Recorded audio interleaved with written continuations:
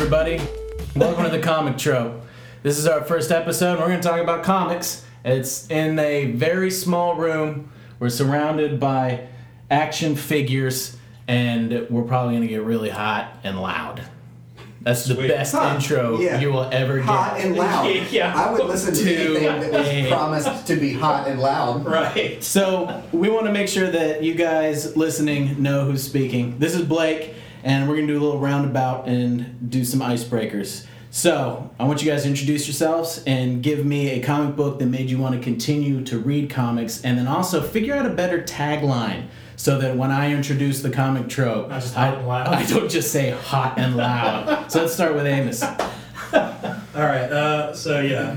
I'm Amos. I've, I guess, read comics on and off since I was about 14 or 15. I got into them when I worked for credit at a comic book store in Greensboro called Acme Comics, which is a fantastic place.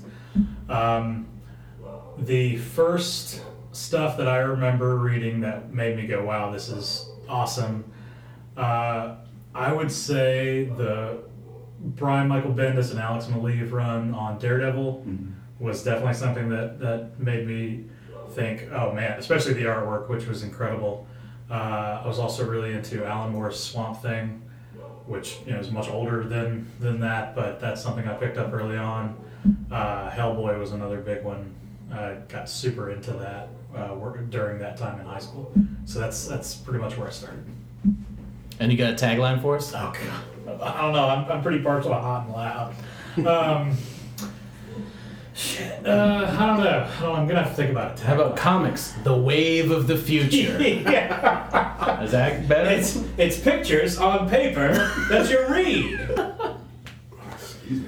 All right, Dave. Why don't you introduce yourself and answer the questions that I asked you just a second ago.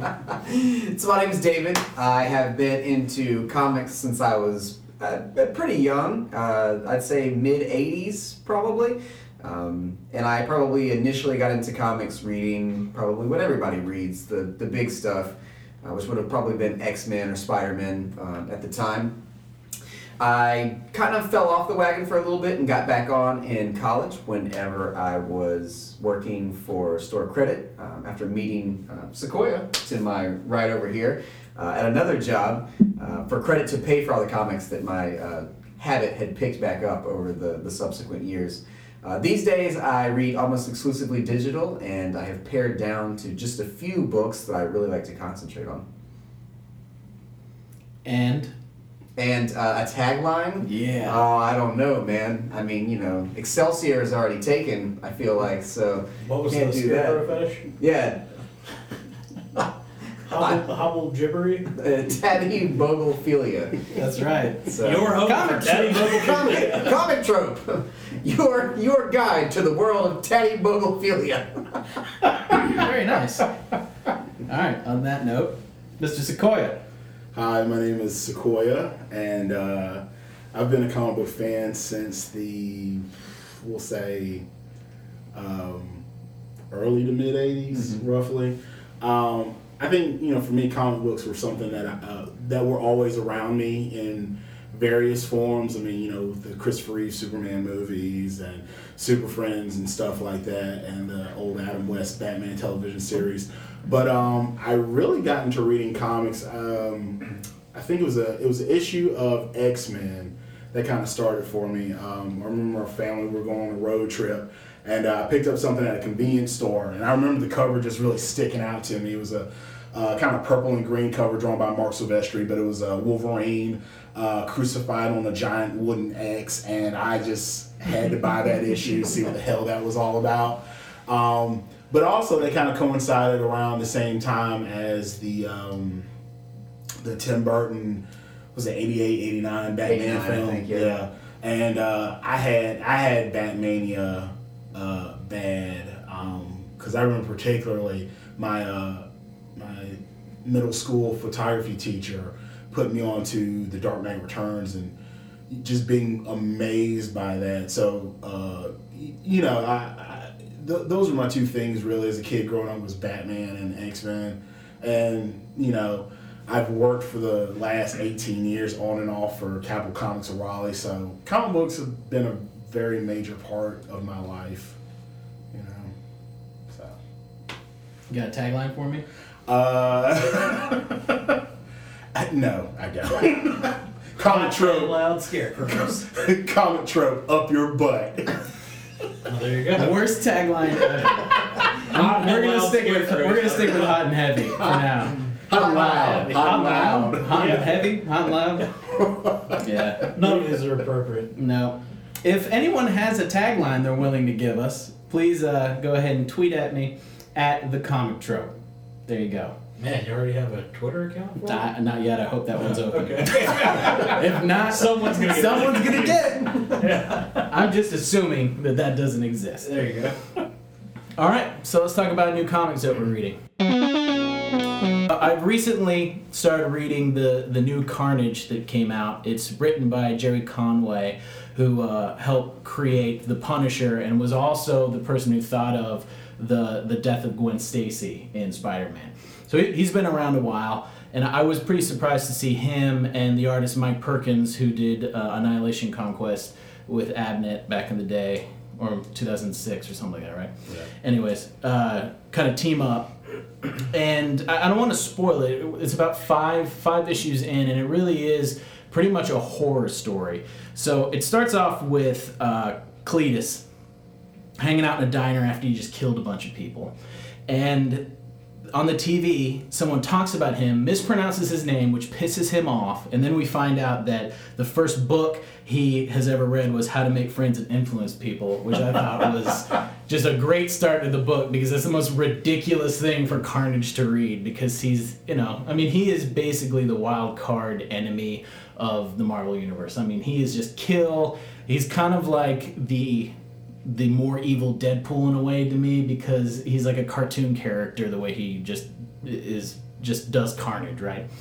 But anyway, so he finds out that Manny, who's basically a war veteran who he thought he killed, she is saying she's alive, and he didn't think that she was alive, and he is being goaded into going to this old mining operation so that the government can catch him. So that's basically the back end of the story, and it's written and it feels like an Aliens movie. It feels like a Predator kind of story, because it's all about the evil big bad who is way worse than anyone else, and they're trying to get him in a small space so that they can trap him under the ground in these caves. So it's a lot like, it feels like they're in space. It feels like that, like, kind of claustrophobic Aliens kind of let's kill this thing that is absolute evil, which is really neat. It's written as a horror story straight up.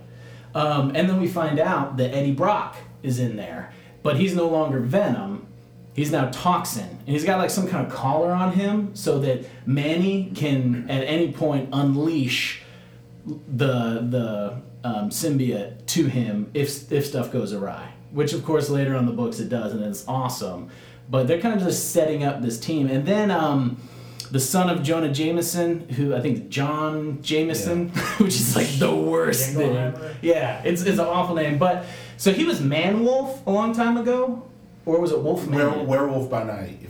Yeah, one of those. Anyways, he is some kind of werewolf dude. But he doesn't know that. And we see that later on. And I want to talk about the big reveal. But it brings in some stuff from the old Dracula comics, which you don't expect.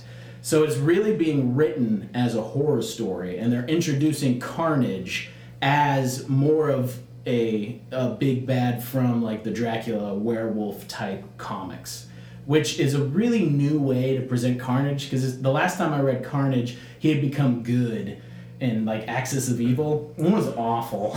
He was just like, no one wants to see a nice Carnage. No one wants that. Oh yeah, I do remember that little run. Yeah. I think that was the whole premise. Was like good guys became bad, bad guys became good. Right. That somehow Carnage had a a turn of conscience or whatever like He was that. just a well-meaning redneck. But that makes sense for Jerry Conway to kind of take that angle with Carnage, because if I'm not mistaken, didn't he used to do a lot of that 70s horror stuff for Marvel back in the day? So yeah, okay, that's really interesting. You know. Yeah, I would love to do a segment where we go through this run, because I'm about 5 in, and it's amazing what they've done with Carnage and how they've kept the backstory exactly the same. They've kept the character the same, but the way they're presenting him makes him a different kind of bad guy. And that's never done. You never see someone like put into basically a new genre, right. Because this is being written as an old school horror tale and stuff that Marvel did really well back in the day and pretty much stopped. So yeah, I'm excited to see how it ends. And I should probably stop talking, otherwise I'm just going to do all the reveals. But Amos, you have something that you want to talk about, right? Yeah, sure. One thing I've been reading it's called Batman Europa. It's a 4-issue series by Brian Azzarello, who is known mostly for 100 Bullets. He's also been working with Frank Miller on his newest old Batman thing. But anyway, so this is like, have you guys seen those things on the internet where supposedly someone draws portraits of themselves while taking LSD? Have you ever seen that? No. Yeah, so they'll draw a self-portrait and fairly normal looking, and then 10 hours later they'll draw another one and they look like some kind of space alien made of light. And, it progresses through the trip. Anyway, that's kind of what Batman Europa looks like. I can't remember. It's 4 different artists, because it's 4 different issues, and it takes place across different cities in Europe. It's Batman and Joker through the whole thing. They go to, this could be out of order, they go to Berlin, they go to Rome, they go to Paris, so it's cool seeing them in places that aren't Gotham. And it's a weird story. They've both been infected with this virus that's slowly killing them, and they have to get a cure. So it's the two of them temporarily as they have a brief alliance, and mostly Joker's making jokes while Batman is barely living, because for some reason the virus affects him more than it does Joker. So you have these scenes where something's going on, but neither one of them is really a reliable narrator of the sequence of events, because Batman is tripping his mind off and Joker is just being Joker. So it's just a really surreal adventure while they try to track down whoever it was that gave them this virus. But it's pretty cool, especially from an art perspective. It's fun, and it's only 4 issues, so it's easy to read. Who do we know who infected them? Yeah, but is that a reveal? It's a mystery until the end. It's a dude. It's a person. Can't really go anywhere past that. Yeah. Since it just came out, I don't want to say it was this guy. No, I'm with you. They had announced that project like 10 years ago, and I remember the whole thing behind. It was supposed to be Jim Lee doing the artwork back then, and like he and Azzarello were real tight 10 years ago. Yeah, like until they ruined Superman together. True, but I mean, Jim Lee's a busy guy and stuff, but I just found it funny because I remember when they first announced it was supposed to be like this big 10 or 12 issue maxi series. Oh, wow. Yeah, Jim Lee was supposed to do the artwork on it, and it's like, oh, here it is 10 years after the fact, and it's like, I didn't know that at all. Yeah. I didn't have any backstory to what it was. I just saw it on the shelf, and the guy was like, "Are you like Batman, right?" "Yeah, sure. Okay, I'll read this." Who says no? Yeah, right. Yeah. I mean, I don't even consider myself like a Batman guy. If someone was like, "Do you like Batman?" I'm like, "Well, yeah. I mean, it's Batman. I gotta like it's Batman. It's Batman." Yeah. Cool. So that's what I've been reading. Anyone else have newish stuff they want to talk about? Yeah, I'll talk just briefly about the Witcher books. They just finished up their second arc.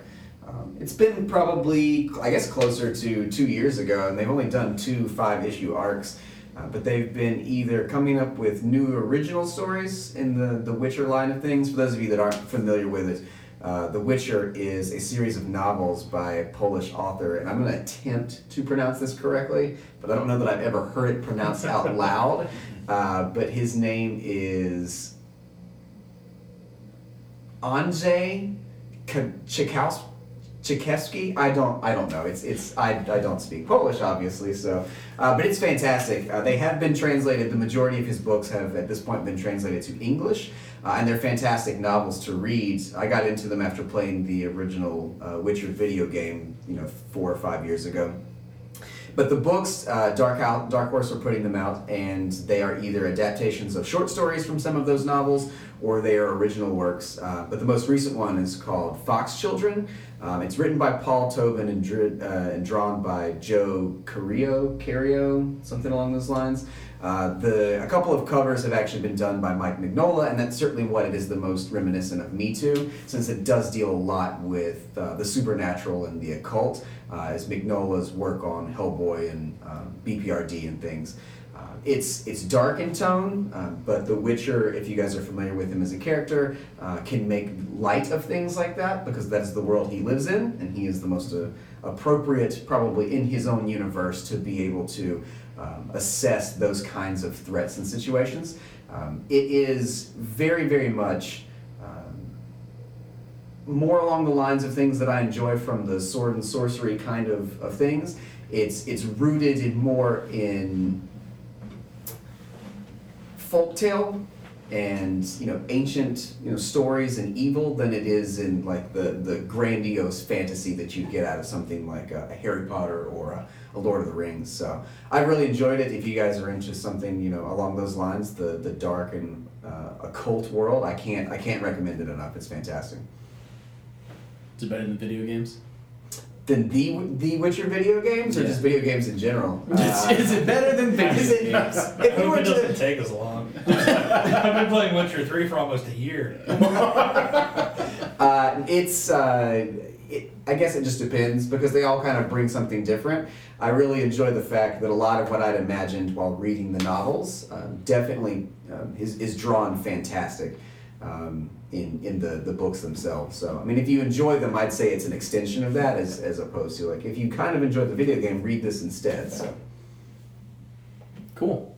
I wonder, I've never actually read something after I have, like, played a video game or seen a movie. I wonder if I picked that up, if I could get the video game out of my head when I was watching it or when I was reading the novel. I don't know. They're different enough mediums, at least to me anyways, to where, I think about the adventures in the video game, not that they were animated by polygons and told through voice actors, but they're just part of the lore. At this point, having read it across several different mediums, I believe that it kind of it extends past all of those at this point and becomes part of the mythos that my mind has kind of latched onto. Now, have you bootlegged the Witcher television series? No, I haven't. When did this come out? It's been a while ago. Yeah. I mean, these books have been in print in Poland since the 80s. The late 80s, early 90s was when they were first being written. And it wasn't until the video game took off, the first video game took off here for PCs 5 years ago or so, that they just began kind of translating them to English, and I don't think they're finished yet. I've got, I think, 5 or 6 of the 7 or 8 that exist. I'm sure there's a Witcher fanboy out there listening to this, like, oh god, there's like 9 of them, man, and there's only 7 of them in English. But I enjoy them, and I read them as they come out on iBooks. So cool. That sounds good. Sequoia, you want to talk about anything new? You want to talk about something that's old and awesome, or older and awesome? Nothing older and awesome. I hate to say it. I'm in one of my phases. I tend to ebb and flow when it comes to what I'm reading comic book wise. Right now I'm at one of my kind of Ebbs. I'm not reading a lot, unfortunately. But currently the book I'm really enjoying is this title called Injection, and it's an Image comic, and it's written by Warren Ellis, drawn by Declan Shalvey, and colored by Jordie Bellaire, and they were the creative team who worked on the All New, All Different Moonknight series a year or two ago. And this is just a continuation of their work. Basically, they enjoyed working with each other so much they decided to carry it over to Image Comics. But the premise behind it is you have this group of 5, this think tank comprised of like these 5 individuals who were like, you know, the greatest minds in their respective fields. And basically they inadvertently create something that may wind up causing the destruction of mankind, and it's about their efforts to try and stop this from happening. But it's a very odd, dark sci-fi type story with some elements of horror, a little bit of folklore and fantasy in it as well. But you know, it's kind of reminiscent of Ellis's work on Planetary, where it's all about just, you know, this weird stuff that's under the surface of everything that we think is normal and sane. There's just this oddball, you know, world going on, and it's a really good book. I really enjoyed it. I can't recommend it enough. I mean, I'm a huge Warren Ellis fan, so that's the book I'm currently digging on right now. Sounds good. Yep. Read it. Thought of another one. What's that I the have name? to mention because it just finished its first arc. Tokyo Ghost is the name of it. It's on Image. It's Rick Remender, or however you say his name, and I always forget the artist's name. He's somebody who's well known, and he draws these amazingly intricate scenes. The artwork is fantastic. Sean Gordon Murphy. There you go. And it's sort of a dystopian story. It's set about 70 years in the future. Takes place in Los Angeles and Tokyo, and it plays on a theme of people's sort of growing technological addiction. So it takes the idea, you know, of people being on their smartphones all the time and just follows that to its weirdest conclusion 75 years in the future, where people are constantly plugged into some sort of VR apparatus and they're always watching TV or watching porn or, you know, something like that, and they're just totally disconnected from the actual world, which has just gone to shit or puke. So it's just a really awesome visual story, and the dialogue is great. It follows this couple, the woman who is not connected to any of this stuff, and she's sort of I guess their version of a Luddite, which is really just a human who is not constantly watching TV. And then her boyfriend, who is a detective, but he's also completely off in his own world, like a lot of society is, but he's also able to do his job, which is basically being a killing machine. And it's her struggle to bring him back from that, you know, technological dystopian nightmare that he's in with everybody else. And it's just an awesome story. It is absolutely worth checking out. You two are resident Moonknight experts. I'll let you guys give the kind of background of this character and run with it, and then we're going to kind of go through this this 6 book run of Moonknight that was written by Warren Ellis, and the art was by Declan Shalvey, who we talked about actually a little bit ago. Yeah. So, in sitting here listening to all of us kind of recommend books, it's been kind of interesting because we've touched on almost every single thing we've already spoken about on the podcast to this point. We've touched on all these different individuals that have had some hand at some point in working on Moonknight. We talked earlier about John Jameson and Werewolf by Night. The great thing about that is that the old Werewolf by Night comics are actually where Mark Spector or Moonknight first appears, way back in the early 80s. It was Werewolf by Night, like number 17 or something, I think, is where he first appears. But Moonknight appears there for the first time. I believe from there, he makes a few other appearances along those lines in established books until he eventually got his own book, I believe in 1980. The character was created by Doug Minch, I don't know if I'm pronouncing it. Minch. And his first set of comics kind of explains his entire backstory. Now, they've done this several times, explain his backstory, and it's because the character itself has never really kind of caught on with popular consciousness. He's definitely had some runs where he was brighter in the Marvel Universe, and then complete years where no one talked about the existence of Moonknight at all. To give you the best allusion to existing comic book work. If you're not familiar with Moon Knight as a character, he's essentially Marvel's Batman. Kind of. Yeah. There's definitely some parallels there. So the basic premise is that Mark Spector, who is a mercenary and has spent his entire adult life being just a terrible human being, has a crisis of conscience at some point and steps in to protect the innocent and is gunned down by his fellow mercenaries that he's on a job with in Egypt. His lifeless body falls upon a statue of an ancient Egyptian god, Khonshu, who then basically takes mercy on him and revives him in order to bring him back to the world of living, to have the spirit do the spirit's bidding, essentially. So his whole thing is that on Earth he's been brought back to life and given a second chance specifically to carry out the will of Khonshu. And they explore this in different ways over the different courses of the comic books. We'll talk a little bit about how they explore that in the newest run, in Warren Ellis and Declan Shalvey's run. But essentially, he's there to protect the innocent in some form or another. Now, the thing that I like most about Moon Knight, and we talked earlier about, hey, you like Batman, right? I've never been a huge Batman fan, and the reason that I have never been able to get my head around Batman as a character is that I understand Batman perfectly fine. I like him, I enjoy the films, and I enjoy, the detective route that a lot of the books are focused on.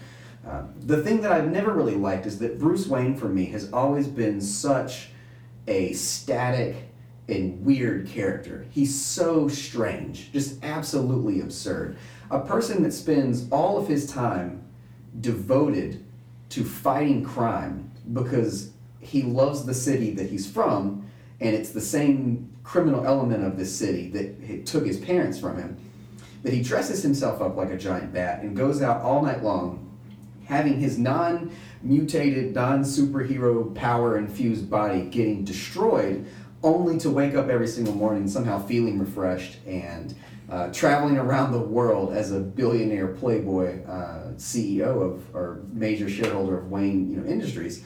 That, to me, has never, ever really latched on. Like, I just don't get it. A person with that kind of thing, you can look at any, crime story that's ever been of somebody who's that kind of strange vigilante or serial killer, and they have serious issues, right? They're usually introverts. They're normally individuals that have, some sort of a social phobia or an inability to deal with social, situations as most normal people do. And that stems from, everything else they've got going on. So Moon Knight's the exact opposite of that. It's a lot more believable. He's been brought back to, I guess, he's been brought back to life. Maybe that's not believable. Yeah, but I was about to say, he's possessed by an Egyptian god. But there's some level of disbelief, right, with all comics. Yeah, and I think that for me, that's always been a balance, right? That there has to be some of it that I can relate to. Like, there's a part of it that I'm interested in because it's supernatural or it's fantastical, but the rest of it has to be able to pull you in. Right. And for me with Moon Knight, the entire thing is that, he has multiple personalities, and they've manifested themselves in different ways over the years, but Mark Spector, is more than just Mark Spector, who's the ex-mercenary turned, second go at things, who's become, to riff off of Batman, a billionaire. His insight into the world of living through a god has given him the ability to play the stock market and to become financially very wealthy, and he uses that to fund his goings out at night to protect the world of the living. He has also picked up additional multiple personalities, which he uses to kind of find out more information about the world in which he inhabits, right? Batman has his, his team. We talked a little bit earlier before the podcast got started about Oracle. We talked about, Robin and the way that he fits in, Nightwing. He's got a whole kind of team of individuals that do this work for him. Well, Moon Knight's a singular guy. He's weird, and the rest of the universe doesn't really jive with him very well. So he has actually two other personalities that he uses to various effect. The first is Stephen Grant. And Stephen Grant, if I'm not mistaken, is the billionaire, right? That's the individual that's actually played the stock market, and they don't really play on this too much in the current version of things, but he's the face to Mark Spector of the real world, and he exists basically very superficially, only in the sense that he allows Mark to do what he needs to do to fund Moon Knight. And then there's Jake Lockley, which by far is the most 80s, late 70s-ish of the character, and one they don't explore too often other than just having him appear here and there. Is he a cab driver? He's a cab driver. I was like, is he the guy that looks like Mario? There's a ghost standing there with a mustache. Yes. And let me just say that everything... So I have gone back and read pretty much all of Moon Knight from the early 90s after reading this Ellis run. Right. Because... and one of the main reasons is because if you just read the Ellis run, 1 to 6, you don't get any of that. Right, none. And that's kind of what I like about the run, and we'll get more into it as we go, like comic by comic. But there's a lot of backstory for Moon Knight, and it got muddy. It did, and it's a really cool backstory, but it definitely got muddy along the years. And one thing that the Ellis, I don't feel like, got into that other people have is this all real? Yeah. Because in past comics, it's been like, wait a minute, is Khonshu really there and in him? Or is he just so batshit crazy that he thinks that a god is in him and he's killing people? Right, exactly. And I think that's always been part of the appeal for me. Like, for me, he doesn't have to be, right? Who he says he is, or who the comic book has portrayed him to be. And obviously, early on, he was that person, right? Yeah. We were supposed to believe that a god had granted him a second opportunity by inhabiting his body. And, the way they played with it in several of the runs since, they've done it several different ways.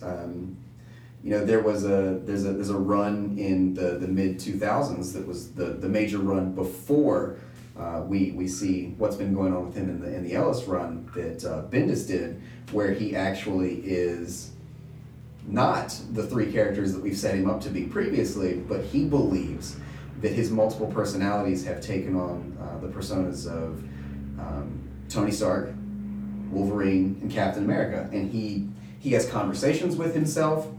He honestly believes that he is in Los Angeles fighting as the Avengers, when in fact he's just himself. I think it's Spider-Man. Is it Spider-Man, Wolverine, and Captain America? Yeah, I don't think it's Tony Stark. Yeah.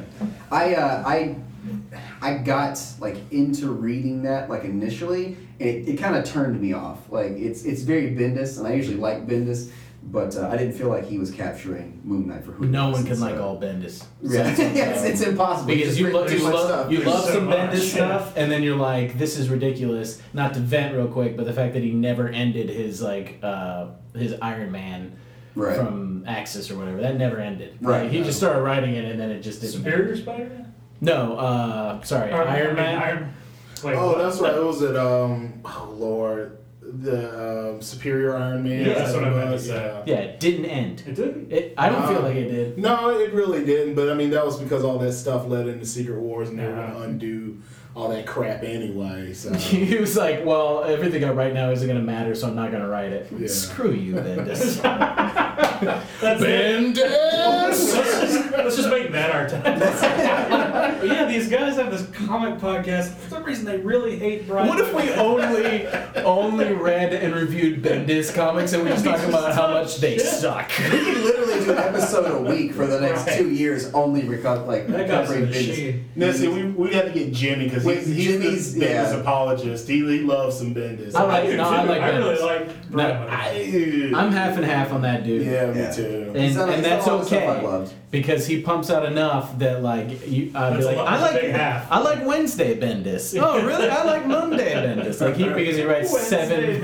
Bendis. Is Bendis really Mark Spector? He's got several personalities. Actually, I've heard Bendis isn't even a person. He's a conglomerate he's different writers, and they just write under that pen name. And that's why it's 3 guys, hence the 3 names. Yeah, it makes total sense. Any photos of him, that's just an actor. It's so good. It's absolutely so good. Maybe that should just be our premise. There you go. We believe that Brian Michael Bendis is multiple people.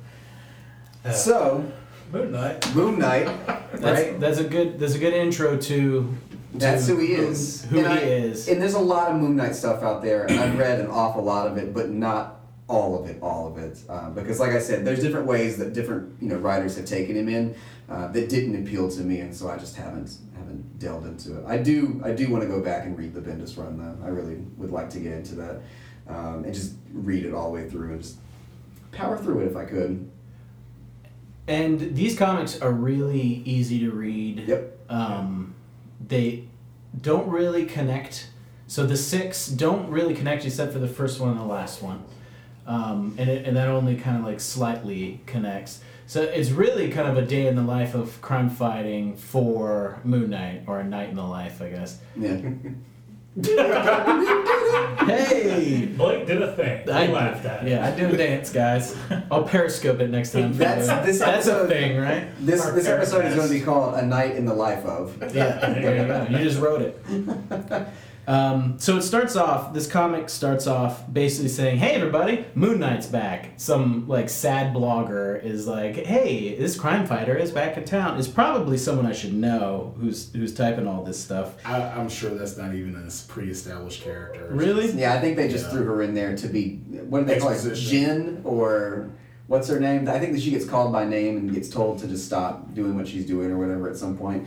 But even before the panels start in these books, and you mentioned that it's super easy to pick up, they give you what's literally like maybe a 1 or 2 sentence mini paragraph that basically summarizes everything I just talked about for 15 minutes. Yeah, I wanted to mention that, like, as someone who I knew literally nothing about that character, I read that blurb, at the beginning of the first issue, and I was like, this is the most comic booky thing I've ever read. It's got every like bizarre trope of fantasy and sci-fi or something thrown in, and I'm like, this is going to be interesting. That's good. And if you guys pick it up and read it on Marvel Unlimited, it has really corny audio that you can play with it. Oh, really? It has that... like Fox and Pals and stuff? It's got like a little horn and a little active, hey. I never even used it. I tried to do... The only comic book I ever played, and all it has is like background music. I was rereading The Winter Soldier, and it was like all it did was play really bad like army like music, and then then you hear like you'll hear like Captain America's shield, and it's like shing. And then if you don't read fast enough, it repeats it. So like if I'm like having a conversation with my wife, and then all she was like, "What is that?" Because every 3 seconds it was like shing. I just like how into the effect you are. Yeah, I'm very Now, let me ask this: that was that whole Marvel AR thing or whatever, where you take your cell phone if you were actually reading the book, and whenever that logo popped up, it would either give take bonus you to some content. Video or bonus content. Like, do they still have that in their books? They still do. Yeah, they do. Oh, the print ones? Yeah, is that what you're asking? Yeah, I don't know about the print ones. I know the do. online ones do. Okay. I mean, because when it comes to digital stuff, there's been some stuff that I think Marvel's gotten right, and some stuff is just like, this is asinine. We could do a whole show on stuff that works digitally and not. I give them credit though; they're definitely doing it, and they definitely got on board much quicker than any other major publishers did. So, no, I love it. I love it. Yeah. So Moonknight's introed. Basically, the first page is like, "Hey everyone, Moonknight's back," and then it goes to him driving in a really, really badass all-white Moonknight vehicle that's being like it's a limo. It's a limo. It's a stretch being limo. like It's a limo. adjusting his a limousine. a limousine. Oh my god.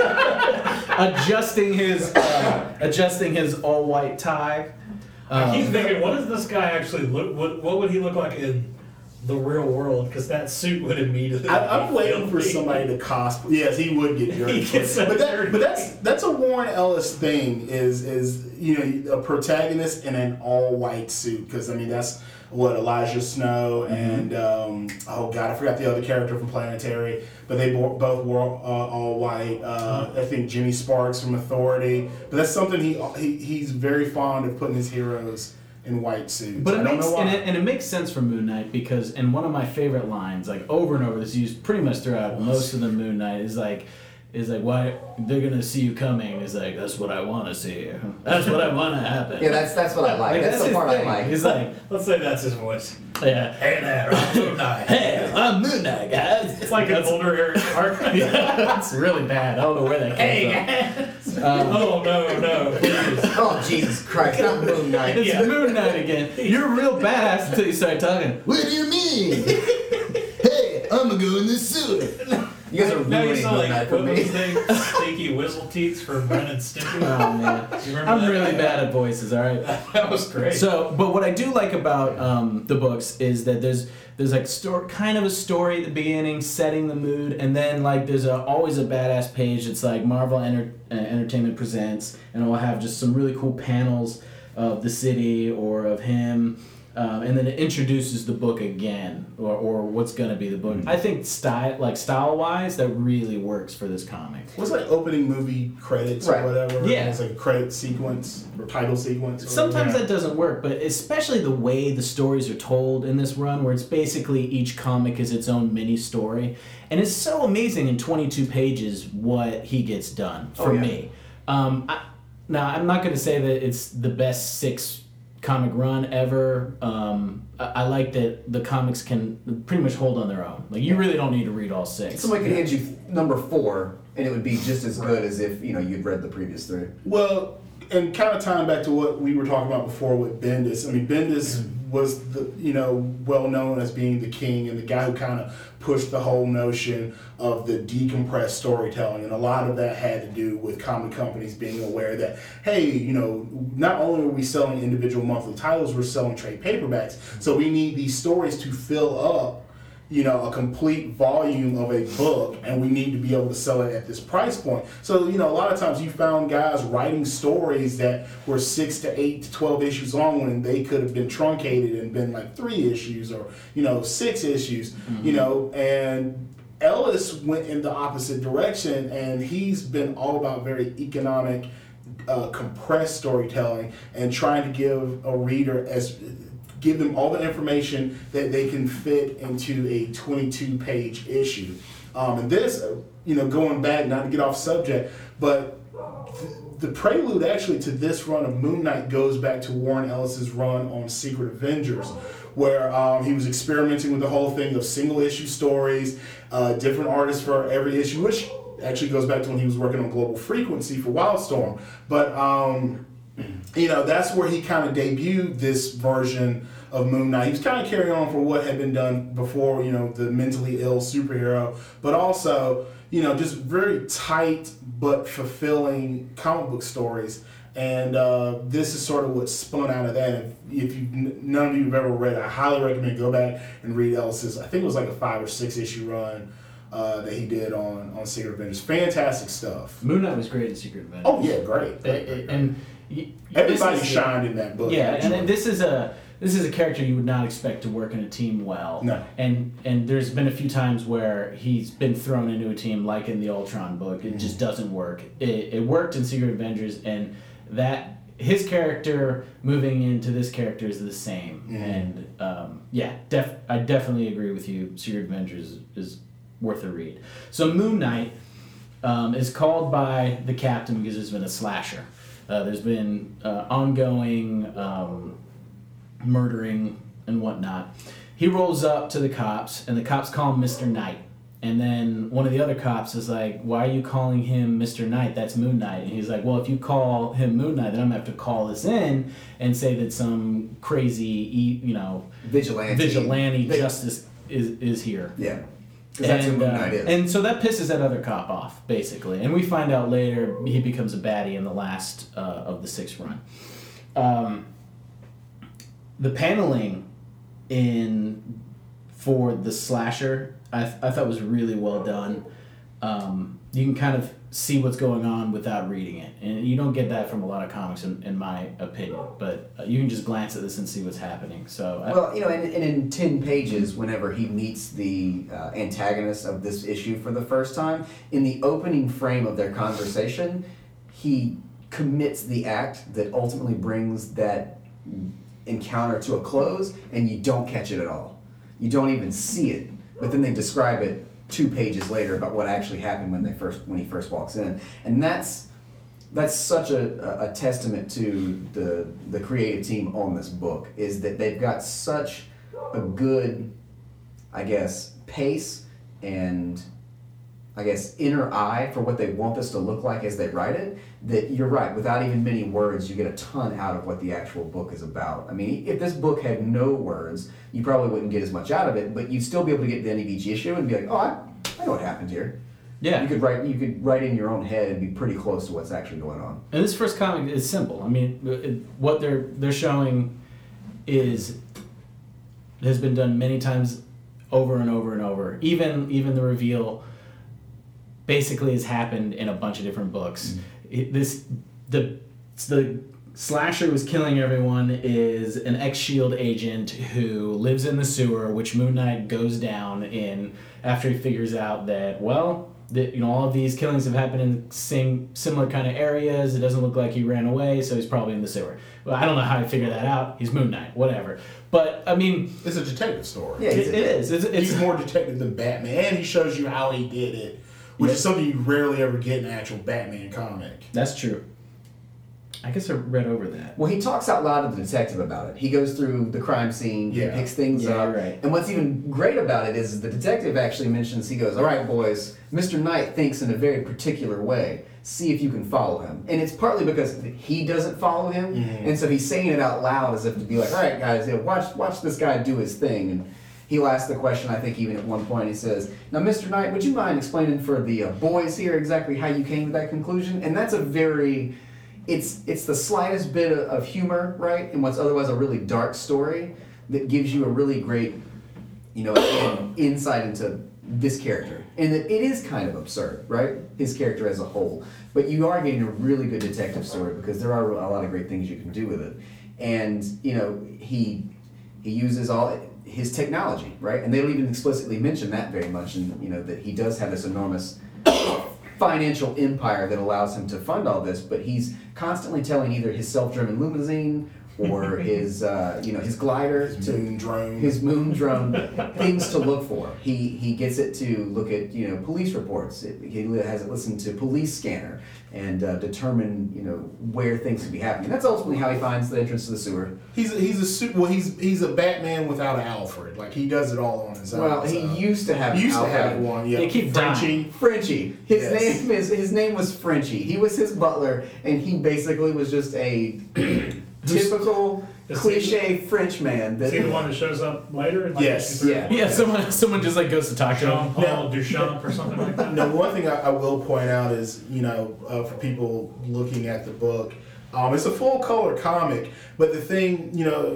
as we mentioned before, he wears an all white, 3-piece suit with a hood with a little moon symbol and white gloves and such.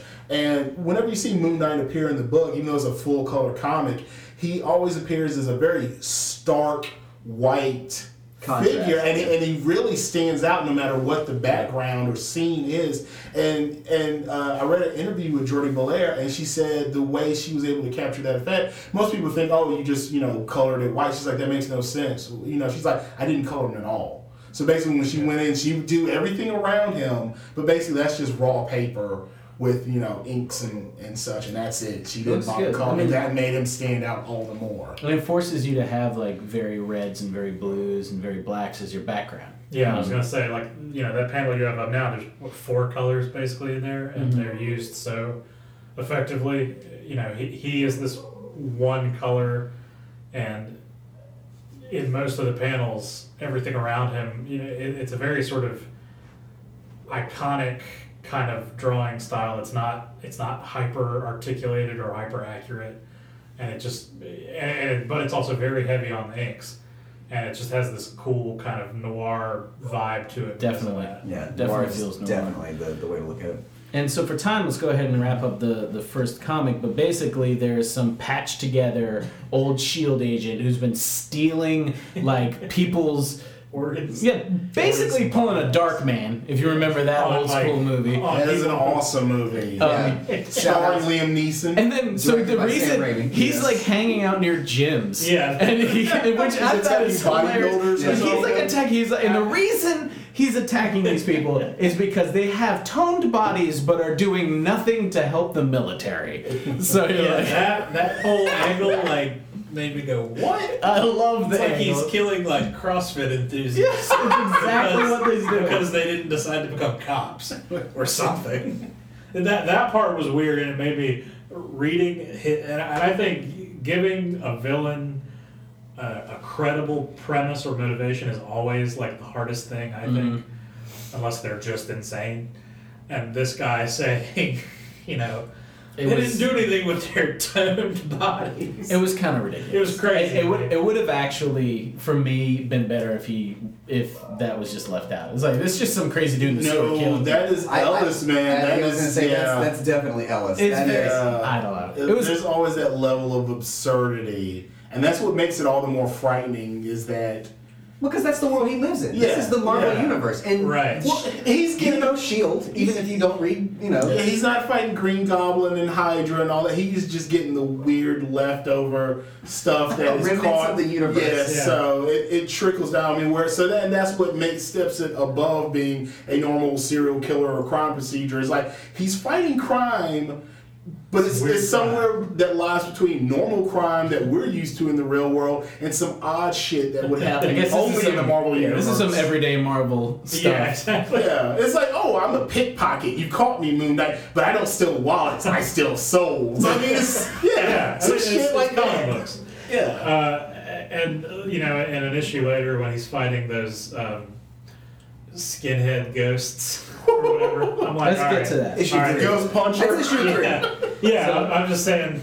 So let's kind of move on to issue 2. Where's the cover for that? Issue 2 is I only remember by covers. issue like, what 2 happens. is called Sniper, and it is Oh, my favorite It one. is Wow. the best of the Yeah. six that they did. That- And you know, we talked earlier about the title, the piece before the title sequence, right? Mm. This has the most James Bond of all of those because the title, the Moonknight title, doesn't appear until like almost the third to the last page because of the setup of the story, and it's essentially snapshots of different floors of what we perceive to be like a building, like And it's 8 panels per page. it's 8 panels.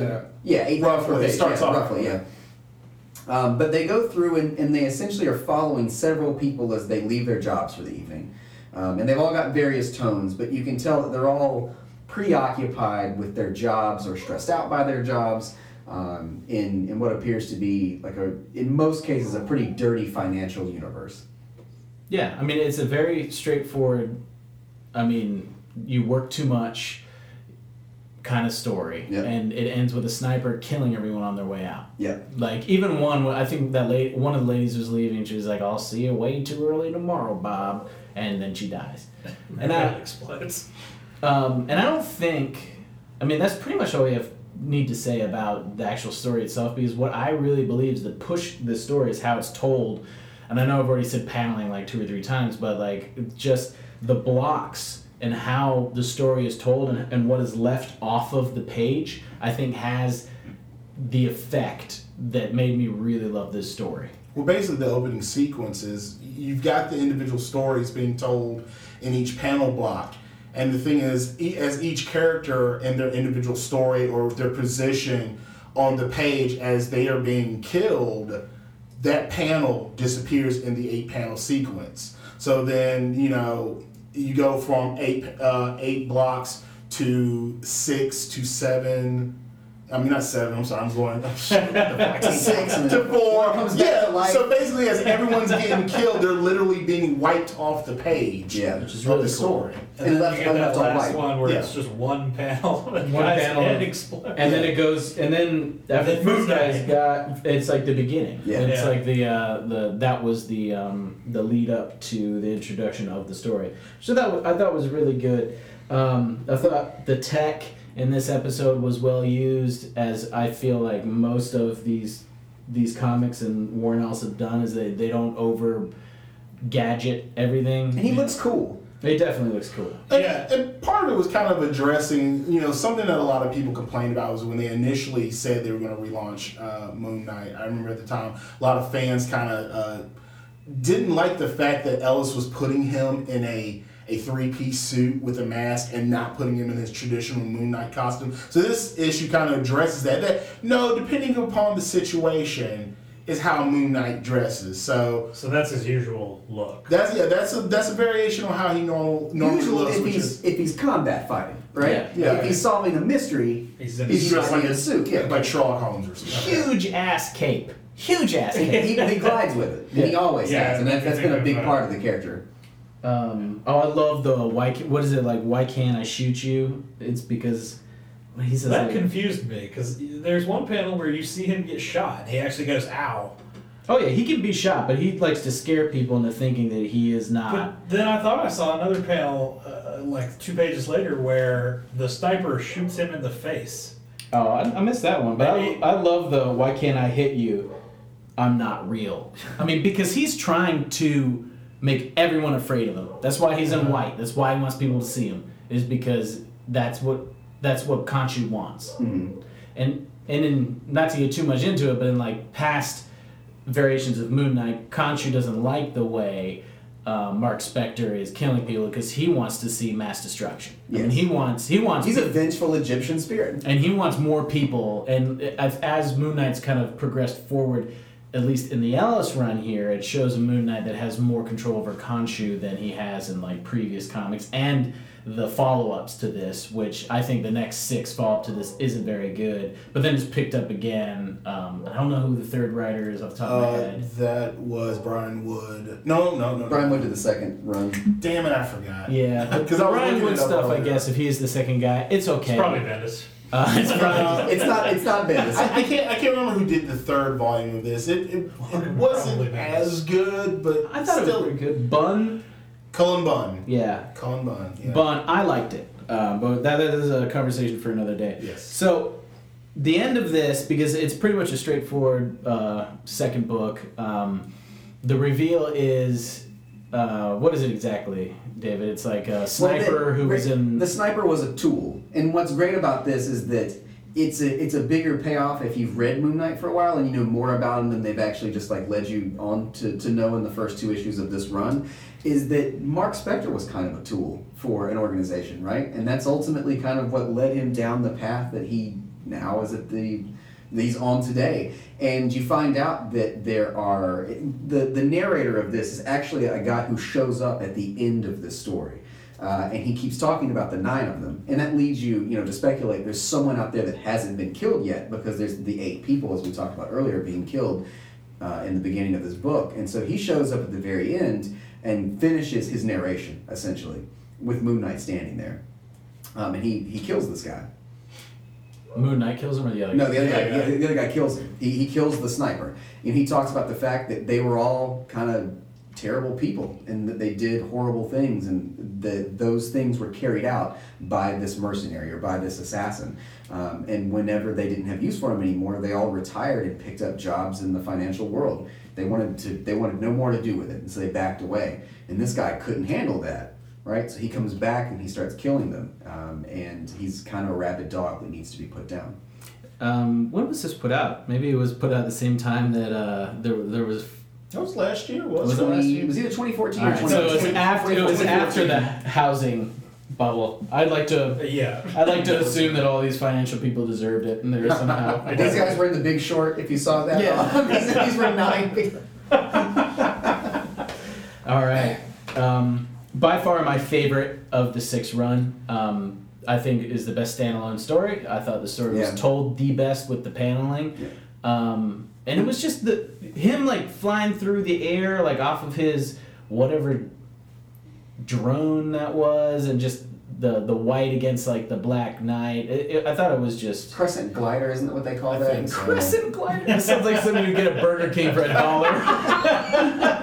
I'll take 4 Crescent gliders, please. Or something that would have been around at McDonald's during the time of Mac Tonight. With the singing moon. I like to imagine a Crescent glider is probably like a Burger King thing where it's a cheeseburger on a croissant. Yeah. But it's a very tiny croissant, kind of like a slider. That's it? And you put it in your mouth and it glides down your throat. Burger King, this is how you get back on the map. Chris, I will go and I'll eat a Crescent glider every day.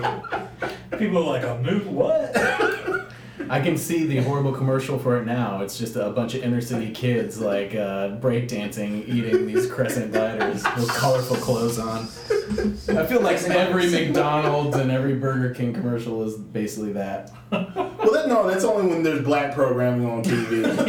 I don't know if you guys realize this, but like, I get the same commercials as you guys, but with black people, depending on what show I'm watching. So I happen to be watching like, something on BET or Blackish or something like that. It's the same McDonald's commercial, but it's a black family, not a white family, which I think you guys are seeing. I don't know how it is for Asian people. What the hell? Hell, have you ever watched Telemundo or Univision? Like, it's the same damn car commercials, but they're in Spanish.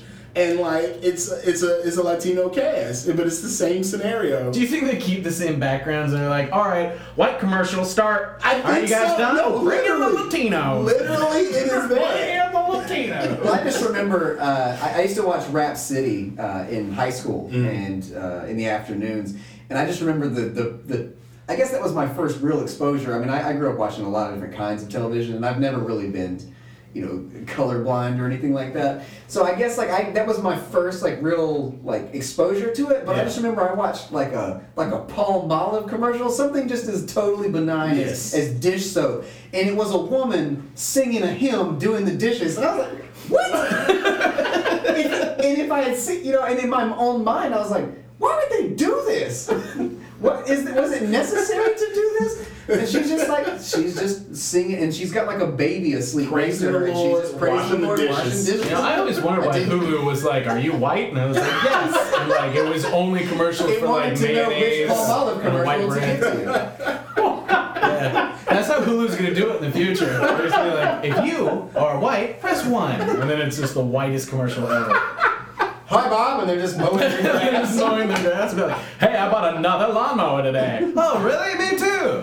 Before we get back on the subject, I have to point out, it dawned on me as a kid. I remember being up late one night. It was the Soul Train Awards. This is back in like the late 80s. Yeah. And, I'm watching the Soul Train Awards as a kid. And the two things that jumped out to me is that when it dawned on me that the McRib always came back in February, which is Black History Month. That was the first thing I noticed as a kid, which now I think it comes back. It's usually December. It's usually a holiday thing. They changed that. But then the second thing was that I remember seeing a car commercial. It was a Lincoln car commercial. And literally, it was like these like these African tribal drums. And the narrator actually said the words that came out of his mouth, "You are a proud black man.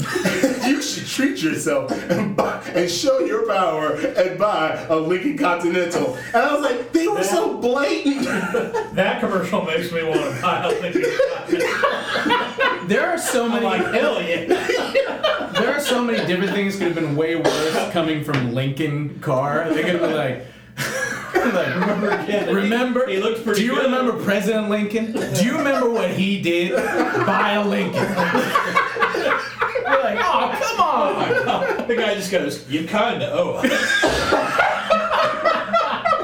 I think that So Moonknight. Yeah, we should definitely move on to Moonknight. So, The Crescent sliders was a hell of a time. sorry. So, you were a kid when he said hot and loud. Oh, it's getting hot in here. It really is. My action figures are about to melt. and you're right. He looks cool. You can compare him to previous Moonknights, right? Yeah. In his robes and his combat outfit, if you will. But he looks tactical. He looks as if, hey, I'm dealing with somebody who's a trained killer. I'm not simply going to, and he's on a rooftop, I'm not going to ride the limo through the streets, stop at this building, take the elevator up in a suit, and fight this man. He knew that he was probably going to have to get a little dirtier. And and everything about it is, it's minimal, but it's appropriate. And that's how book 3 is. and I can pretty much summarize book 3 in like 3 sentences. Probably longer because I talk too much. But basically, he's driving down the street at night, and then some ghost punk rockers come out of nowhere in Manhattan and just start beating the crap out of everyone. So he gets out, and he tries to beat them up, and he can't because they're ghosts. And he kind of freaks out and goes home, talks to Daddy Khonshu, and Daddy Khonshu is like... He's more like Dr. Khonshu at this point because he's taken on the role of almost a therapist. Yes. He's basically like, so Khonshu's like, well, I mean, I made you buy all that weird shit from Egypt. Why don't you go down there and see if any of it's there? Yeah. And he goes down there and he's like, I bought this? Yeah, I read that whole sequence, like from the, it's like if the Sex Pistols and Slimer from Ghostbusters were combined, to I'm talking to a big dead bird and it's telling me to start using all these Egyptian artifacts that I bought to fight Slimer. I'm like, man, I'm on board. So he suits up in what has to be the coolest bone-wearing costume ever presented in the Marvel Universe. He's got like a samurai skirt on, and he's got a big beak. And they don't even make a joke about it. No jokes like, made. Here we go. It's because even though it looks hilarious, it also really looks badass. It's awesome. It's so badass. Intimidating. And then he goes down there and like the next panel of him fighting. It's a full page. It's a full page of him cracking this ghost's head open, and Slimer guts is like everywhere. He's got his hand wrapped in like what could be loincloth from an Egyptian like mummy. It's an actual mummy piece. I tried to send you a screenshot as I was reading of that panel, just Moonknight. That's why I always refer to that issue as ghosts apart. Moonknight Ghost Puncher. Yeah. The ghost punch in it is fantastic. This is just a fun... If you like ghost punching, Moonknight 3. Yeah, I mean, basically, he decapitates some people. It looks really good. I mean, this is the most simple of the 6 by far. I mean, it's him killing ghosts. That's all it is. Well, and they mention it several times in this run is that he, Moonknight is an aspect of Khonshu's spirit, right? Yep. It's an aspect on Earth of that. And he, in this issue, he takes on a literal suit of armor that was, created when Khonshu was, a relevant deity, right, by the Egyptian peoples to be an aspect of Khonshu. And so he's basically like, you're not the first aspect of my spirit. You can find ways in my, in all of me that has ever existed to battle, these spirits. And I think, or these ghosts, it's fantastic. He just needs kind of almost that push. It's an inward push, right? Because there's no actual Khonshu skeleton bird sitting across from him. No. He's asking inward, and the spirit is giving to him, what he needs, somewhere in his brain, what he needs to know to be able to defeat them. And that goes back to something that's mentioned in the very first book that we didn't touch on, but that he doesn't actually have multiple personality disorder, or what they call DID, the dissociative identity disorder. He has brain damage because an ancient celestial higher being has inhabited his brain, or not, right? and as a result, he's not, all these things, these conversations that he's had, or these other aspects of himself over the years that he sees, right? It's like a beautiful mind. Mm-hmm. It's brain damage, and he has to learn when to be on a diet inside of his own person, and that's fantastic. Is that when you think about what he's actually doing to solve these things, he's asking the things inside of his own brain like he was a Bene Gesserit wish from Doom. Explain to me the reveal at the end of 3, because I didn't really get it. There was some punk rocker who killed himself in a basement, and that's why there's all these ghosts. Is that basically it? Because I didn't really understand it. There's always a piece to these stories where he's essentially where Ellis is giving you what supernaturally is going on, or naturally. Like with the sniper, it was the end of the story is he was a tool for a group of mercenaries. They're self-contained stories, and so he's also giving you a final page, right? He's giving you something where you're not curious as to whether or not the ghosts will pop back up again. Yeah, but as far as how they became, it seemed like there was like a music box or kill something? his friends and then himself, or just himself, and how did the rest of them die? I wasn't clear on that, but yeah, I was like, these are punk rock zombie ghosts. It was cool enough. It was cool enough. And so that brings us to 4, which was the sleep episode, or the sleep comic, which Probably was really the good. trippiest issue. Oh, Really trippy. And I also say that it opens up with Odenburger, which made me laugh. There's like a burger place that is named They after probably him. have Crescent's gliders. They absolutely do. The moon was a big thing in Norse mythology. So.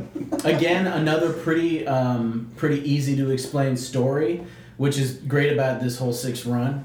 And I thought it was weird, the motivation for the guy.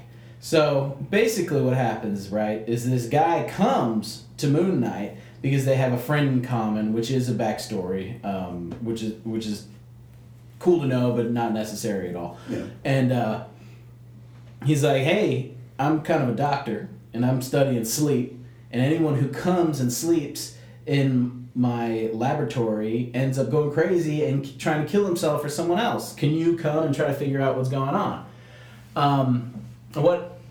What ends up happening, skipping the meat of the story, is basically the doctor had killed someone and buried their body, and you were inhaling mushrooms that Growing were from growing, spores that were brain. growing in this man's brain. You were inhaling and then having those evil dreams and then killing people. So I guess no, I didn't skip anything. That's the story. That's pretty much it. I mean, there's an awesome few panels where they just go into this like trippy ass world inside this dude's head.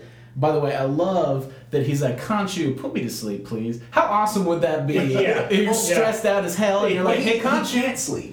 He's a vengeful spirit of the night. So again, going back to one of my reasons why I like Moon Knight over Batman is that like they never explain how Batman can do both. Occasionally they show him like waking up super late, but then they also want you to believe that he spends a lot of his time on planes, going to other countries and cities, being a playboy, right? He literally can't sleep, and it's a further layer of why he's so insane. Because he doesn't get the sleepful, or the restful sleep that the rest of us need to be able to stay alive. And that's, he has to ask Khonshu to put himself into that state. It's almost like permission at a certain point, right? Right. Which is a cool thing that, again, you don't need to know, because you could just like, oh, okay, he's going to sleep now.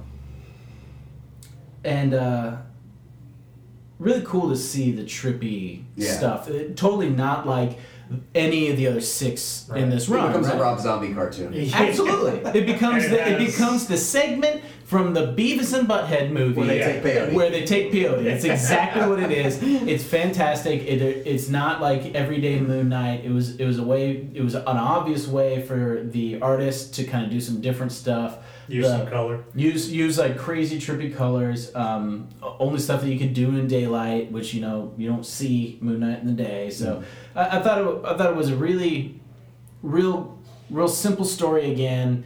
And I just love the let's do acid and fight crimes. And they somehow made it work without it being like obvious, oh, we're in a trippy dreamland. Like, because it had a cool enough like ending where it was like, no, you've been inhaling spores from a dead man, and that's why you're having crazy dreams. So in a sense, they're inhaling that man's his consciousness. Yeah, that's cool. Inhaling someone's consciousness, man. Well, and again, imagine any other. I mean, there's maybe 1 or 2 for each of these specific stories.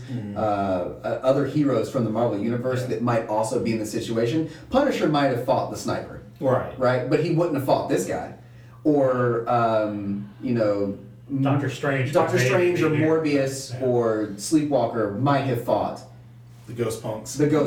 or this brain mushroom man, right? But they wouldn't have fought the Sniper. No. Or the crazy shield man at the beginning. But Captain America might have fought the crazy shield man. He exists in this world that really is like fringe Marvel. Yeah. And there's a lot to be done there. And I think that's the purest thing about these books is that Ellis can write this in the Marvel Universe, but have it be wholly unique to Moon Knight. Maybe not issue by issue, but the entire run can only make sense for Moon Knight. Right. Absolutely. Back to back 3 and 4, really easy to read, and no continuity at all. Yeah. Pretty good. The next book in the series, second to last, the 5th one, is him rescuing someone, a little girl, who's at the top of an abandoned hotel maybe, and is pretty much the written version of a movie. Dread that- or That's Raid. exactly We were talking about Raid This is earlier. my, Yeah. this is my favorite issue Dread. of all That's what I was because thinking. I had just seen Dread's the Raid, English Raid. and I was thinking it's an Judge Dredd. excellent, That's crazy. Oh. expertly Now I'm confused. choreographed fight sequence. That goes from level to level. And I mean, if you've ever watched, Bruce Lee in Game of Death, or like I said, the first Raid, or even Dread, I mean, it's a very simple premise. He has to go. Hell, it's like a video game. It's Donkey Kong. It's basically It's Moon Knight. He tracked some kidnapped little girl to the top of this building, and he has to go ascend each level and take out whatever boss is there waiting for him. The ultimate being when he has to fight Morris Day of Morris Day and the Time. Right at the top, man. And decked in all purple. O-E-O-E-O. Yeah. Well, not so much. Maybe more Prince than Morris Day. Evil Prince. Golden knives. And he's like, that's the one guy that's able to cut him or whatever. He just goes, nice, and then takes the guy out. I love the panels where he snaps the guy's hand. Like it's just the top 3 panels. Is like you could see where he broke the one hand and then grabbed the other hand and threw it into the guy's knee. Yeah. That was awesome. I mean, you don't have to say anything about this other than it's basically the Dread movie, basically Raid. It's the fight sequence in The Protector 2 Yep. with Tony Jaa when he's working his way up the staircase and he's just beating ass and not slowing down and just trying to get to the top of that building to catch that helicopter. It is literally that in comic form. And I think it's very indicative of the thing I've loved about this whole run. But what I love about Declan Shalvey and Warren Ellis is just, people. I encounter people who are like, I just don't like comics. They're just dull. They're just boring. I'd rather watch these comic book movies and that's it. But there is such kinetic energy And pace. and speed in these panels, and it's just amazing how you feel this stuff happening even though it's a static image. Yep. And it's amazing. It's wonderful, and it makes me wonder why they don't hire more comic book artists to do, Like choreograph action scenes in movies. or even storyboarding for movies and stuff. Absolutely. I wonder if they do though. Well, they do. Some guys, Only one more thing I want to mention about this book is that second to last page where he's saving the kid, and he's basically like, "Hey, I must look kind of scary," blah blah blah. And she says, she says, it's not. Referring to his mask, he refers to his mask, and she says, "It's not a mask, it's your face." And he says, "Smart girl." And that's kind of bringing home what Moon Knight is. Right. Is that he is Moon Knight. Yeah. And that is even more, and that is basically the last page of the last book that we're about to go, or the last comic that we're about to talk about, happens again. But then the moon drone gets the last kill. Yeah. That was great. You see That's the right. You see the last guy running across the roof of the building, like the one guy Moon Knight didn't get, and then the drone thing Crescent crashes on glider. top of him. A Crescent glider gets the man. So now we're down to the last comic of the series, which ties into the first comic of the series. Basically, the asshole cop who didn't like Moon Knight at the very beginning is like, "Man, who is Moon Knight but a dude in a suit?" And he's like, "I'm gonna find out a lot about this guy in a suit, and I'm gonna become the new Moon Knight after I kill this Moon Knight." And throughout the whole thing, he's justifying it to his girlfriend.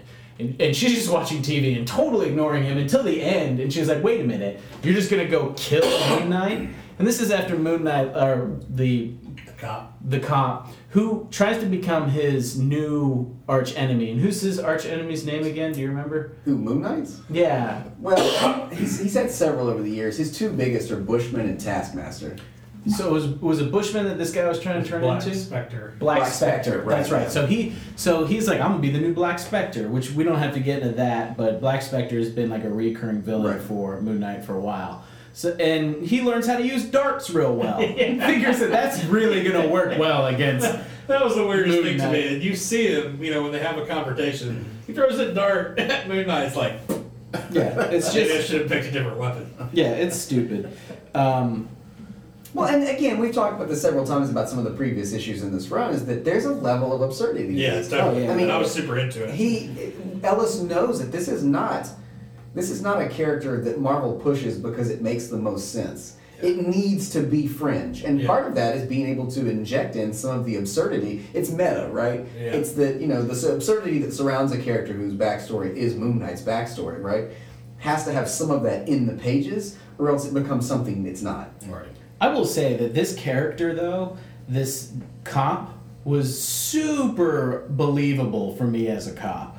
Because he like there's these like panels of him like throughout his life being like shat on basically, and like making him like why he became like a cop was basically because he failed at like a bunch of things and he wanted to have a little bit of power. Right. Now, obviously not talking about the majority of cops. I'm just saying We're gonna this- get like hate mail. Yeah, no, I'm I'm just a cop, saying. but I listen to your podcast. Yeah. You listen to our podcast? Yes. Wait a minute. Someone listens to our podcast. Only angry cops. Well, oddly enough. But I mean, the backstory, the development of this baddie in just 2 pages was solid and super believable right off the bat. At no point was I like, that doesn't make sense. Like, he's a guy who like wants power, and he's a guy who wants to be the new Moon Knight. He wants to be something bigger than he is, and it's just believable coming from where he came from. Right. It's not about doing the right things; it's about the prestige that comes with that. Absolutely. And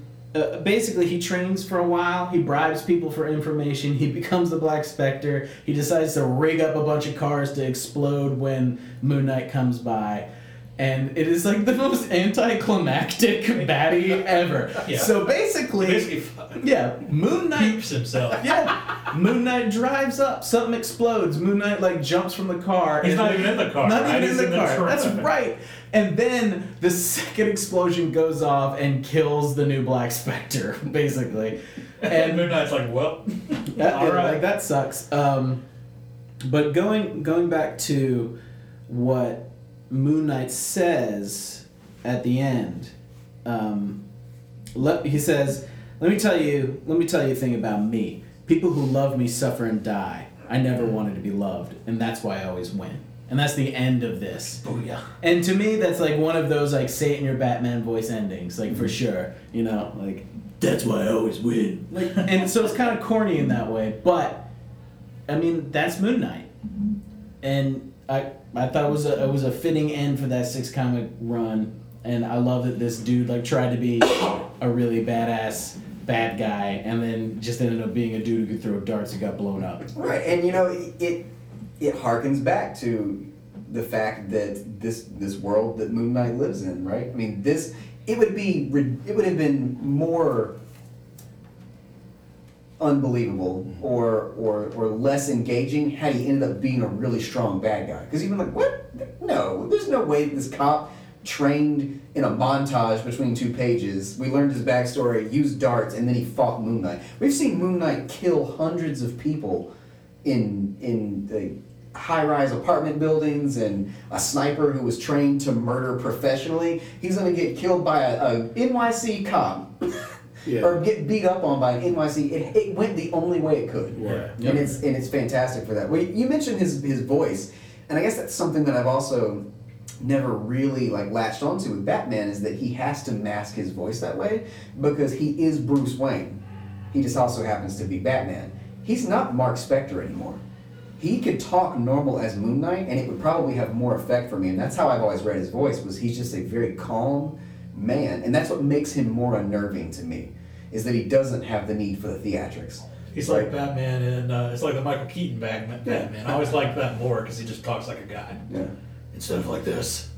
It's true. Well, I think that's also the thing I like about a lot of Marvel characters, is that, with Marvel characters, they are who they are, despite their costumes and their disguises. Spider-Man's a perfect example. Yeah, I mean, like, granted, well, they're Spider-Man, they got to a point where Peter Parker and Spidey were pretty much the same guy, but, it used to be that Spider-Man was a show. It was a way for Peter to express himself, as opposed to just being the regular shy, nerdy kid. But, Mark Spector, if you say Bruce Wayne, or if you've seen him on TV or you hear his name or whatever, like, you know who Bruce Wayne is, and, that's an identity that has to be hidden. You say the name Mark Spector is Moon Knight, that wouldn't mean shit to most people in the Marvel Universe. They're just like, I don't even know who that guy is. And I'm like, well, he's not famous like Bruce Wayne or any of that stuff. So he's got nothing to protect. He's got nothing to hide. It's just, this persona he takes to... It's like putting on a work uniform. That's it, And I like that about, like I said, those Marvel characters. There is no difference between Matt Murdock and Daredevil. He doesn't have to put on airs. Yep. If you tried to attack Matt Murdock, he'd still beat the shit out of you. He'd beat that ass. Yes, exactly. So we know what we liked about this book. I think the things that we liked about it, I know that I said paneling like 300 times. I really liked the way how the art was. The layout, yeah. I really enjoyed the layout. I think we all agreed that for a 6 comic book run, I thought it was good that it was pretty much standalone stories. I think that's what we've said over and over. Now let's take a second where we can crap on it. Well, before we crap on it, what I want to say, what I really liked after reading those 6 issues is I think if you took that run and maybe, let's say if you're an adult, because maybe this isn't something a 12-year-old should read, but if you've seen the movies and maybe that's not your thing and you haven't read comic books, you don't have much of a sense of what they're like, because they're usually pretty different from those Marvel movies, which are big, glitzy action things where everything more or less makes sense. There's not a lot of weird character going on in those movies, but in the comics, there's all kinds of crazy shit. There's all kinds of things like that they pulled out of a B movie and made it work in a more realistic way. And there's so much more richness, I think, to those stories in the comics. What's cool about this 6-issue run is it's pretty self-contained. They don't tell you a lot about his backstory, but you don't really need it to enjoy those 6 issues. To me, it gave me a sense of what superhero comics can be like that the movies and the more mainstream depiction never shows you. So I think if you're someone who, likes the Avengers movies or you don't really care for them, it's not weird enough, I think if you read these 6 issues, it'd be a good primer for how crazy the stuff can get in the comic. I agree. If someone was like, I only read Image because I'm not into comic book superhero stuff, I would be like, I agree with you that most of it is ridiculous, and I love that ridiculousness, so I'm cool with it. But read this, because here's a comic book superhero that is kind of an anti-hero, kind of not, but it's a good superhero jam. Yeah. And for me it was, let's say you don't go to, you're not a movie, I know plenty of people that just don't go to the movies, right? And so they're not probably going to have any exposure to those movies. Not necessarily they don't like them, but their thing is reading, or potentially they watch a lot of Netflix, right? Let's say you've seen Jessica Jones and Daredevil. This is the perfect comic book for you to get. Probably even more so than some of the Daredevil and Alias stuff, right? I mean, I think if you like that sort of thing, almost serial in a way, this is the way to go. It's fantastic. And I also say, there's been some talk about potentially Netflix doing a Moon Knight series. There has. I feel a lot of it comes from this run in particular of Moon Knight, because it's so, I don't want to say grounded because there's some crazy shit in it. It's making crazy stuff and somehow grounding. It's budget friendly, for some kind of production. And I think after having seen Daredevil, and if you've watched Daredevil and Jessica Jones, this is an excellent follow up. Same tone. Yeah, same tone. I agree. Just very bizarre. Set in New York, just like those two, and I think that's really what they're doing with that entire series, anyways. I agree. So, because we've rambled on a bunch, I want to end with 2 things. First of all, is there anything about this 6 that irked you, or that you wanted less of or more of, that you thought would have made it a better 6? Or is there anything that you walk away from this comic where you're just like, it really needed this for it to be top tier to me? This was a dream come true for me, and in the months leading up to, even the year before, where they had mentioned, where Warren Ellis, and I follow him on Instagram and Twitter and things, and he said, hey, Declan and I are working on Moonknight. I'm like, oh my God. And I think I even probably reached out to Sequoia and said, I can't believe this is going to happen. I'm beside myself. Warren Ellis, Planetary and Transmetropolitan are my two favorite comic series of all time. And it was, for me, my favorite comic book character that I wouldn't say never, but rarely gets the love and the kind of creative force behind it that it deserves, getting my absolute favorite creative force of modern comics. It was very difficult for me to go into this with anything but the most monumental of expectations, and in reading it, I honestly cannot say that I felt that there was a lot that was missed. And it's because I knew a lot about Ellis's style before, and I knew a lot about the hero, and he delivered on pretty much almost all the things that I would like to see. I was hoping, I hope Taskmaster doesn't show up, or Bushman, or Crossbones. I think that was a strength. It was a strength that it kept it to a few characters. One thing that I would mention is that I don't think that this, not secondary characters, but the third and fourth characters that were in there, I don't think that any of them were really necessary. The other personalities, you mean, as the... Well, he spoke to his... Frenchie. That's the kind of stuff I didn't really care for in the last comic. And there was also, he was speaking to his therapist or whatever. That was okay. I mean, I really feel like the way it was written, that no more can be written. Because you could only do another 6 run that were exactly like this, as in little stories. Yeah, compartmentalized silo. I'm not sure how far that can be taken without having an ongoing story. Right.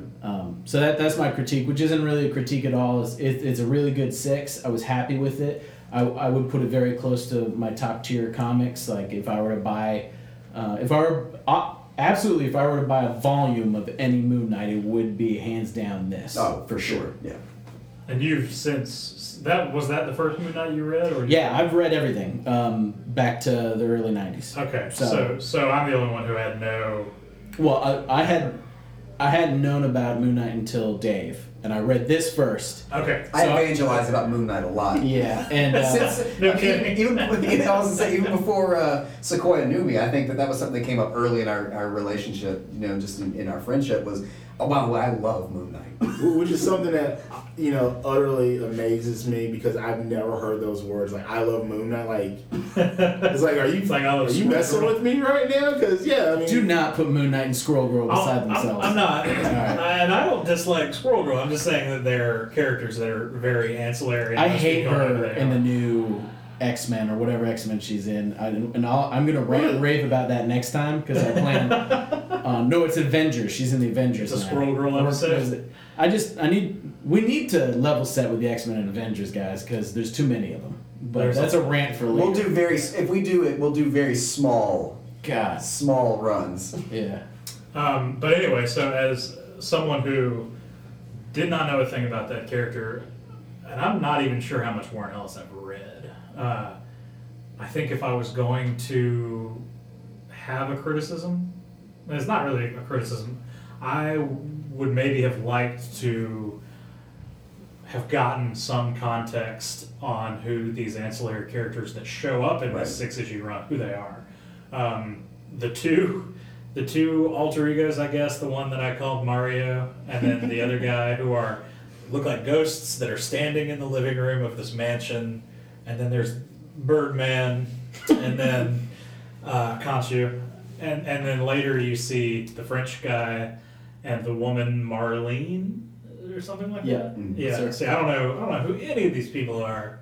I don't know what their connection is to this Mark Spector guy. Only that they have some history with him, and they're not the biggest fans. And I can't decide. Maybe I like it that way, because I don't like things to be explained for me. I kind of wish that this had been a 6-issue setup for something from the same team that brings his broader universe or his mythos into this current story. I really want to see. I know that they did not continue after that 6 issues. I wish they had, because I wanted to see more of that tone and that art that told more about who this character is. So it's a testament to how awesome it was if your criticism is I wanted more of it. Yeah, that's true. That's true. And I'm sure we can speak about Moonknight a little bit longer, but we're going to wrap this up in a quick segment that is called Kill, Keep, or Reboot. I said that very Canadian, didn't I? Or reboot, yeah. Reboot or reboot. Are you gonna apologize for doing that? Oh, I'm so sorry that I said reboot. For our Canadian listeners, if you exist, he actually is Canadian. So I'm not making fun of him. Canadians exist, if that's what you're getting at. So I'm going to go ahead and say that my quick answer to this is that we need to go ahead and kill any future Thanos books, in my opinion. There has been a few that have been great. Thanos has had a really good run in the cosmic stuff, but all these newer in the past 4 or 5 years of Thanos pre-stories and stuff like that. Oh, that origin one? Oh god, it was awful. I could not get it. No, the origin one was so stupid. Child Thanos? And he's a Child murderer? Little Thanos! Yeah. So that's my kill. Amos, what about you? Alright, this one's not really serious because I know that it would, anyone would hate me for thinking that. But I'd be okay if they killed Steve Rogers at this point. Yes. Because, agreed. and I know that, and I love Captain America. He's one of my favorites. But I love what they're doing with Sam Wilson as the 5 issues I've read of Sam Wilson, Captain America, the post-Secret Wars. I love that stuff. And I love that I can't think of who the writer is right now, but I love that he's not afraid to put this character in these kind of controversial positions, which, he's got a flag all over him and he's somewhat connected to American history, military stuff. There's a lot of potential for controversy that Steve Rogers has always been above and not commented on, but Sam Wilson has his opinions and he's expressing them. I really like those stories. He's way more interesting to me as Captain America than Captain America was as Captain America. Because Captain America is basically the Superman of Marvel. And as somebody who loves Superman, I also love Captain America for that same reason. I love that he is virtue incarnate in his way. He has his maybe personal defects and failings, but in the way he treats people, he's always very fair. So I like that character. But now that he's supposedly going to be coming back as not old Steve Rogers, he's going to be, the Steve Rogers everyone knows again. What's going to happen with Sam Wilson? I agree. I want him to keep being Captain America. Are you going to be able to talk to us next time about the Sam Wilson books as Captain America? The first... I think I have the first 5. Cool. I don't know if let's that covers, do that. But yeah, because I haven't read them yet, so I'd like to hear your high overview. Yeah. All right, Dave. Kill, keep, or reboot? Am I picking one of these 3? Yeah. Pick someone that you want to kill, someone you want to keep, or a comic book you want to reboot. Yeah. So I'll actually do 2 of these really quickly if you don't mind, and I'll be very brief with them. The first is Kill Batman, and I know that I've talked about. Well, they already did. Right. I know 3 issues ago. And I mean it more in the sense of Batman, the Bruce Wayne, the character, right? Yeah. I feel that Gotham, in the shadow of Bruce Wayne's death, all right, let it come to light that publicly Bruce Wayne is Batman, and the whole world knows it, right? This all happened. Right, yeah. But I think the most recent run. I think that you need to do it in a way that does more than just puts his name out there, that exposes him in such a grandiose way that they have to. It's kind of what they foretold at the end of the second of the Nolan films, right? Is that you either die hero or you live long enough to see yourself become the villain. I would love to see the DC universe move forward, and you could fill it with a detective kind of character like Batman. You could even have somebody take up the mantle, which is what all books are. What's that? Like Jim Gordon? Yeah, I mean, because I think have you read the most? No, and again, I don't particularly love the character, so my stuff is kind of limited to Hush or Killing Joke or. You might want to check out. I don't know if you'll like it or not, but the most recent 10 issues or so, that's basically what is happening. Right.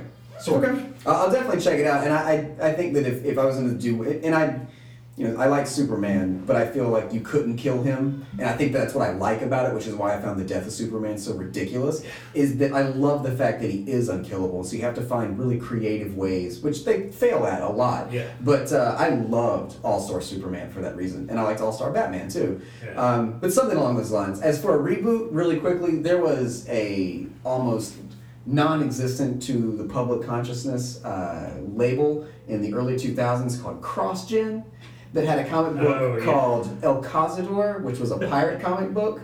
I wear literally all of my things on my sleeve as I'm wearing a Moonknight shirt, and I have a pirate sleeve. My entire right arm is tattooed in piratical things. I loved El Cazador for that. It wasn't the best. It was written by, I think Chuck Dixon wrote that book. Which is great because he actually wrote an entire run of Moonknight in the late 80s, early 90s to tie that back in. Woo! But I would really, really love to see, not necessarily El Cazador come back, but I think there's a complete lack of a pirate comic book right now. Totally. I want to see that. Or just other genre comics, which was nice about CrossGen in general. Yeah, I got my fix with that a little bit with the original, 1602? Yeah. And then they did the 1602 series like later on, but not really to the same extent that I would love if like you guys watched the Black Sails show on Stars, like that. Something really, really rooted in that, romantic piratical. We need more pirates in comics. Yep. All right, Sequoia, end it for us. Kill, reboot, or keep? If I was going to kill anything, I want to kill this new book that DC's putting out called Scooby-Doo Apocalypse. Oh God, it looks so bad. It looks terrible. They've taken the success of the Archie stuff. Zombie Archie stuff? Yeah, and they're trying to modernize. I mean, and I can't say that across the board for them modernizing the Hanna-Barbera stuff overall, but I feel like if you don't have a cartoon series to back any of this stuff up with, I don't much see what the point is. I am excited for the Future Quest stuff with Evan Doc Shaner, because I love those old Hanna-Barbera adventure cartoons like Johnny Quest and Herculoids and Space Ghost and all that crap. But and I don't know much about the other stuff, but trying to make Scooby-Doo hip. Don't do it. I don't get it. I don't, and I guess the other thing I'm kind of annoyed by, as much as I love and respect Jim Lee as an artist, he is not the guy to get to draw that, because Jim Lee's style is Jim Lee, and when he draws people, they're only going to look like Jim Lee characters, and nothing about that seems conducive to a funny Saturday morning cartoon. Well, the Mystery Gang are going to join X-Men Blue Team from the early 90s. That's awesome. But yeah, like Scooby-Doo, I don't know if he talks in this book. I think he's got he projects emojis or something like that. He does. It looks awful. And Shaggy's got like a beard and he's all tatted up. Yeah, I saw his sleeve and I was like, oh boy. I was like, that kind of looks like you, Dave. Yeah, well. If you had a goatee. Had a goatee. So, all right. Well, from Sequoia and Dave and Amos and Blake, this was the Comic Trope. We hope you enjoyed it, and catch us next time, whenever that may be, where we'll talk about comics and other crap. So, have a good one, guys.